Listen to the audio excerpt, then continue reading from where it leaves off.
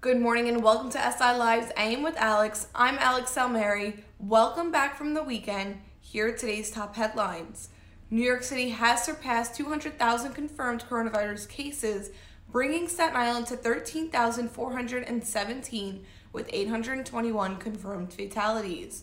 The death of George Floyd triggered many rallies and protests around the nation this past weekend, and Staten Islanders gathered to take part of the movement.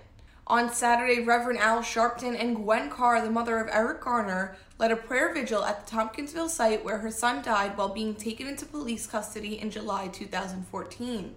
Carr addressed the crowd of more than 500 people and said, "We have to send a message. We're not just going to sit still while they kill our people." The peaceful protesters then marched along Bay Street and Richmond Terrace to the front of the 120 precinct in St. George. The rallying continued on Sunday, where more than 100 people gathered on Park Hill Avenue, where multiple NYPD community affair officers walked alongside the protesters.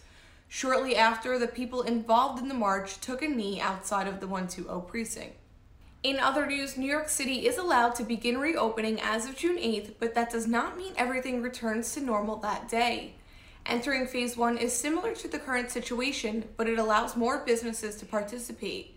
In Phase 1, non-essential industries will be allowed to open under low-contact conditions. Some of the industries included in Phase 1 are construction, limited retail service, and manufacturing. There might be another stimulus check on the way. Congress is making the final decision on the second stimulus package come June. On Friday, Senate Majority Leader Mitch McConnell said Congress would decide whether to pass the final coronavirus relief package. He said, "We're taking a careful look at the fourth and final bill. You can anticipate the decision being made on whether to go forward in about a month." And lastly, get to know some of Staten Island's very own frontline and essential workers. We hear about them, read about them, but now we get to see their faces. Check out our new portrait series, The Heroes Around You, The World Stopped But They Didn't. If you are a frontline or essential worker who is interested in sharing your story, contact me at asalmeri@siadvance.com. To find out more about all of these stories, visit silive.com.